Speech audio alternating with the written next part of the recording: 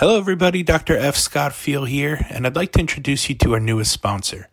The NPTE Final Frontier is the review course that I wish was around when I took the board exam. For those of you who know my story, it took me a handful of times to pass that exam, and quite frankly, I really wish I had an exam review course around, just like the NPTE Final Frontier. Check out their website, npteff.com, and use the code HET at checkout for 10% off to all of our listeners and fans. Hello, everybody, and welcome to another episode of the Healthcare Education Transformation Podcast. I'm your host, Dr. F. Scott Field, and I've got with me longtime friend, basically somebody I've known for years now and had the pleasure of working with recently, too, Dr. Craig Bowen. Craig, how are you, man? Tell us a little bit about your educational journey and how it's led you to where you're at today. Yeah, the conversation is going to be about the House of Delegates, and I'm here now. I'm in DC. Things are starting to kick off already. I'll be in meetings here soon, but my educational journey, it wasn't very straightforward, I guess. You know, I'm like a lot of people that didn't have a traditional route getting into physical therapy, didn't have the GPA, so to speak, and I had to leverage everything possible to get in. So I had a 2.75 GPA. I've shared that story. There's a blog post out there that's had 50,000 views or something like that now. But I basically leveraged everything I could to bolster my resume to get in, and I really used that story of that's how bad I wanted to be in this profession. And ultimately, I'm really happy to be here. I think that has really like anchored me and I wanted to constantly contribute. I feel like I owe a debt not only to the people that helped me, but to the future leaders that are coming up, but also to the profession. Like I really wanted to be here, and now I'm lucky to be one of the voices in the profession that helps on deciding the future of it. Yeah, I mean, you and I share a lot in common, and I think one of them is that kind of GPA / non-traditional path to physical therapy school, right? I mean, I was an English major before I went into physical therapy school. And again, my GPA wasn't the greatest. But I think, being a little bit different and, being able to communicate effectively and write and read, pretty well and, interview pretty well. I think that really helped me, get into PT school as a little bit maybe outside the box candidate, and luckily, both you and I now have had pretty decent careers, and we've been fortunate enough to have opportunities to give back to the profession and to give back to those that helped us in the future. So like you said, today we're talking about House of Delegates, obviously very timely. This is all going on right now. Why don't you start us off by just telling us a little bit about what the House of Delegates is? Tell us what APTA's HOD is and what they do. Yeah, ultimately the House of Delegates is essentially like one of our governing bodies of the profession. So you can think about the House of Delegates is kind of like almost your Congress. Every state has a representative here at some level, and I can talk more about that. But then you also have your kind of executive branch. You have your president, board of directors, all that stuff. And between the two, these two parties have to collaborate in one way to basically determine where we're going and what we're doing. The House of Delegates kind of formulates everything, and then your executive branch, quote unquote, is the ones going out there and figuring out how we're going to do it, or maybe even providing recommendations back to the House. Look, this is what we're seeing. This is what we're gathering information on, and then giving us recommendations on how we can put policy or different bylaws and stuff like that into place to kind of shape things. When you look at the state by state stuff, that's what I was saying with regards to the House of Delegates. The House of Delegates has each state has a certain amount of delegates, and that's based on percentage membership within each state, APTA membership within each state. So I can think about a small state. I was looking at it today, actually. Small states like Delaware, New Mexico, Vermont, they only have 2 delegates. They have a chief delegate, and they have somebody else that's another pairing delegate. So every state has at least 2 minimum. And then they might have alternate delegates. Say right now, right, somebody gets COVID, they can't come to House of Delegates, the alternate would step in and come to the House of Delegates. There might even be instances this weekend, where somebody might not have come just because it just happened today, so that the chief delegate would have to carry their vote. So those types of things happen. I'm in Texas. We have 25 delegates. Now, in Texas, it's done by districts. So for me, I think there's probably about 18 districts. I'm a district delegate. So my district elected me to represent our district at the House of Delegates for Texas, right? But there's also at-large delegates because we have more delegates than districts. So those terms are only 1 year. Now, that's how we do it in Texas. It might be done differently. I was a delegate in New Jersey for 2 years. That was a 2-year term too, but I wasn't elected by the district. I was just elected by the APTA members of New Jersey as a whole. So every state has differences, but essentially that's the gist of it. In 2020, I believe, we elected to have section vote. So each section that you have, orthopedics, geriatrics, neurology, whatever, education, every section that's in the APTA now has 2 votes. So we decided to expand the House of Delegates. At some level, it's a little maybe controversial because now when you expand, your vote actually shrinks, right? Your percentage isn't as good as it was prior to the expansion. So that was maybe an argument against it, but ultimately, I think it's important to have those individuals voting. So I voted for that at that time. Previously, they would just provide advice to the House of Delegates. So they would have representatives in the room during the House of Delegates. If there was a topic concerning their certain section, they might come to the microphone and say, this is our perspective on it. But now they actually can do that and get a vote on it. And last year, the PTAs basically were in a similar situation. They called it the PTA caucus. The PTA caucus had their little group of PTAs that I think they were elected, or maybe they're volunteers, but I think they were elected. And they would come in, kind of give their perspective on the microphone, but they didn't have a vote. We voted last year to that they would have 2 votes this year. So now the sections have 2 votes, PTAs have 2 votes too. So that's something that's fairly new to the House of Delegates. I was trying to do a count. I think it's about 440 votes now total, something like that. Previously, it was closer to about like 402, 403, somewhere in that neighborhood. Very cool. That's a pretty good layout of the bigger picture of the House of Delegates and what it is and what it does. Tell me a little bit about why is it important? Why is the House of Delegates important? Why do you feel it's important? What is the reasoning behind trying to get into the House of Delegates or supporting it, so to speak? Yeah, when you look at the House of Delegates, and this, we all know about our state practice acts. The House of Delegates essentially is setting the whole umbrella practice act for our nation.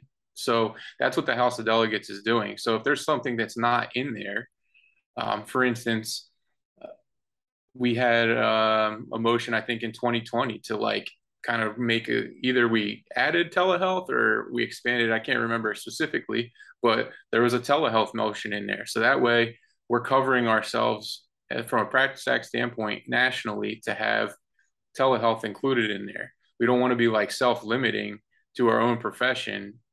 And that's why it's important. Now, state to state, you still have to follow your state practice act. And there's going to be derivations of whatever, because your local legislators are going to vote on that stuff. But as a whole, the APTA kind of sets the standard of what's going on. So there could be certain things like that. There's a lot of, sometimes it'll directly impact you, sometimes it won't. The one motion that Texas is working on this year is talking about accommodations for learning. Well, I don't want to call it a learning disability, but if you need accommodations for testing accommodations, right? That's one of the things right now that Texas is putting forward. We're working on. I'll give a mention to Katie Franklin. She's in San Antonio with me down there. She's the one that really brought this to Texas's attention, and now we're trying to bring this motion forward to the whole of the House of Delegates. But basically, there's discrepancies between testing accommodations from state to state. So maybe you had testing accommodations in a certain state because of your university standards, and now all of a sudden you're going to a different state for a different board, and there's different testing accommodations. So something like that should be fairly uniform, but we don't think about those types of things. And it was brought to somebody's attention. Maybe it was brought to Katie's attention. I'm not sure how it went, but it got brought to a delegate's attention. Now we're working forward on a motion to make this happen, that basically the language will be there. Now, what are the next steps to make this happen? Sometimes it takes longer, sometimes it doesn't. So I guess my next question is, what does it look like? Walk us through like a day in the life of a House of Delegate person. Like what does your schedule look like for the next couple of days? Kind of walk Yeah, us through what that is. for sure. So I got in here this afternoon, and then there's a keynote speaking thing going on actively right now. Then I'm bypassing, but then after that we'll meet as a delegation to Texas, and I think most delegations will be meeting tonight. So you'll probably have dinner of some sort, and you'll be talking about what's the game plan tomorrow and that kind of stuff. Then we wake up early in the morning. Our delegation again is meeting at 7 o'clock. So we'll have breakfast. We'll meet as a delegation to talk about stuff. Now, what are we talking about? Some of it might just be the game plan, like, hey, this is what we're doing. Now we've already been talking about our schedule, but you just never know how things might shift. But language in these motions is actively being changed right now. There will be motions that'll be on the floor tomorrow that, as a whole, we've heard everybody come to the microphone and we've agreed that we like the motion, but the language doesn't work. Now, why doesn't the language work? Well, you have to, language matters, words matter. Basically, if a word could mean something but imply something else. So you have to be careful with that. Not only that, you have to be careful that your language matches previous motions, because you don't want it to undercut the language of something else and maybe open this wormhole or Pandora's box in this other area, which we didn't intend to at all. So luckily, there's a lot of people that are really well versed in that language that can provide guidance and that kind of stuff. Those kind of questions always come up. The current, I will just stay with this bill for Texas, this motion for Texas. One of the things was called reasonable accommodations, right? That was originally in the thing. Now reasonable has gotten taken out and it's gotten put into something more specific. So there's all these different things, but essentially we'll meet tomorrow. Then the House itself, I can tell you right now, the House itself will meet for a couple hours. So tomorrow the House meets from 8:30 to 11:30. Then you'll break for lunch. So then we'll meet as a delegation again. We'll grab lunch. Then we'll come back. House of Delegates will then go from 1 to 5. We'll have dinner tomorrow night. We might meet as a delegation a little bit, but right now my delegation doesn't seem like it's meeting, and we're going to have dinner. And then again, it starts back up. So 7:15, we're in a room doing breakfast. Then House of Delegates 8:30 to 11:30, and then it goes from 1 to 3, and then it'll end there. So all business needs to be done in that time period. If it doesn't get seen, it doesn't get seen. The agenda is kind of set right now, but if we felt like something was at the bottom of the agenda that was more of a priority, we could vote to have that reordered to the top. And I believe it takes a 2/3 vote to do something like that. So there's different rules. We follow Robert's rules. There's all these different rules that we have to follow. And as a new delegate, that might be kind of confusing. This is my 5th year as a delegate, so I'm a little more well-versed in understanding some of these processes. So let's talk about that. You talked about new delegates. If somebody's interested in becoming a delegate, what does that process look like? How should they go about trying to get involved in House of Delegates? So I definitely can speak to a state delegation. I don't really want to speak to a section delegate because I'm not sure exactly what these sections have in place, but just know that that option's out there if you want to be a section delegate.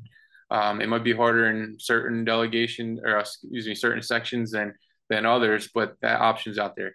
For states, definitely contact people within your state. So within the TPTA, and they'll be able to direct you. Now, for me in New Jersey, I was a student that was active in the APTA. So I was kind of groomed along the process of it. So when it came time to nominate people, somebody approached me about it. I was already interested in that as a student, so it wasn't a big deal for me to say yes. And they nominated me, and I had to go through the election process. In Texas, I didn't know anybody, so for me, I had to go from a completely new territory. Now, in Texas, we actually have 2 elections. We have your district election, and then we have the at-large elections. So when I had reached out, I had actually missed the at-large. So the only option I had was to run for my district. Luckily, I had won that election. But that's basically what you would do. You would talk to somebody in the TPTA. You can email anybody over there, or I'm saying TPTA, but anybody in your state association, and they would totally be able to direct you in the right direction. But you definitely have to be mindful of the times. I assume most people will need to have, so most delegations will probably be elected people right after this. So, as soon as House of Delegates ends, you need to be on top of it because the cycle could be starting soon.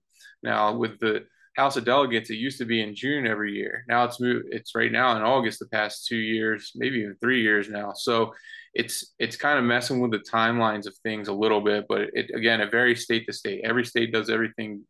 Well, there could be similarities, but sometimes it could be different for state to state. But reach out to them; they'll be able to guide you in the right direction. Even if you don't win your election or get not elected or whatever, don't get discouraged by that because there's plenty of times where what we consider alternate delegates. These are individuals that were slated that didn't get nominated or didn't get elected. Those individuals will still sit sometimes. So Texas, I think every year we have at least 3 or 4 alternates that get moved into the House of Delegates and are here. So depending on your size of your state, you could have pretty high turnover with alternates getting in there. So don't get discouraged. It's easy to, feel like you didn't win the election, maybe because people didn't know who you were. You didn't have maybe certain credentials that people were looking for, but you could still get slid into that House of Delegates. And you could get the call like the week of. So, it's one of those things where you're on standby, but you'll be attending all the meetings and all that stuff. So that's still useful to hear all that because your state delegation is going to hold local meetings. Like we hold monthly meetings. So you're still getting versed into it because it's all through repetition. There's a lot of new stuff that happens with this. So it's still good to get the practice and all that kind of stuff. Awesome. Yeah. I mean, Craig, I can't thank you enough for taking the time out and educating our audience into all things House of Delegates and what that looks like and why it's important and the advocacy part of things and how to get involved. We're going to leave you with this one final question we ask all of our guests. If you could change one aspect of higher education, whether it be DPT or otherwise, what aspect would you change? How would you change it and why? Yeah, I think, as my journey started, right, it wasn't easy. Like it was a very big uphill battle for me to get into grad school. I finally got there. I worked my tail off. I did a lot of like APTA stuff at that point in time. And then I finally got my career, and my career was pretty easy when I first started. But as I've worked in this profession, I feel like there's challenges ahead for all of us. And I don't know what those challenges are for you or for anybody, but I just know that it's become challenging at times, whether it's, your caseload or dealing with insurance companies or just handling this idea of maybe decreased schedule flexibility or whatever it is. There's going to be like certain psychological aspects that come into your life that are going to make this career challenging at times. And I think we're all here for the right reasons. We want to help people, but sometimes I think it's easy to forget about ourselves. And I'm not turning this into a self-care piece by any means, but I think we need to like have part of our education is setting the expectation that this job might not be easy. It might be tough. It might be hard. And that's the nature of patient care. And I don't say that as a physical therapist. I say that as a healthcare professional because it's happening to doctors, it's happening to dentists, it's happening to nurses, it's happening to eye doctors.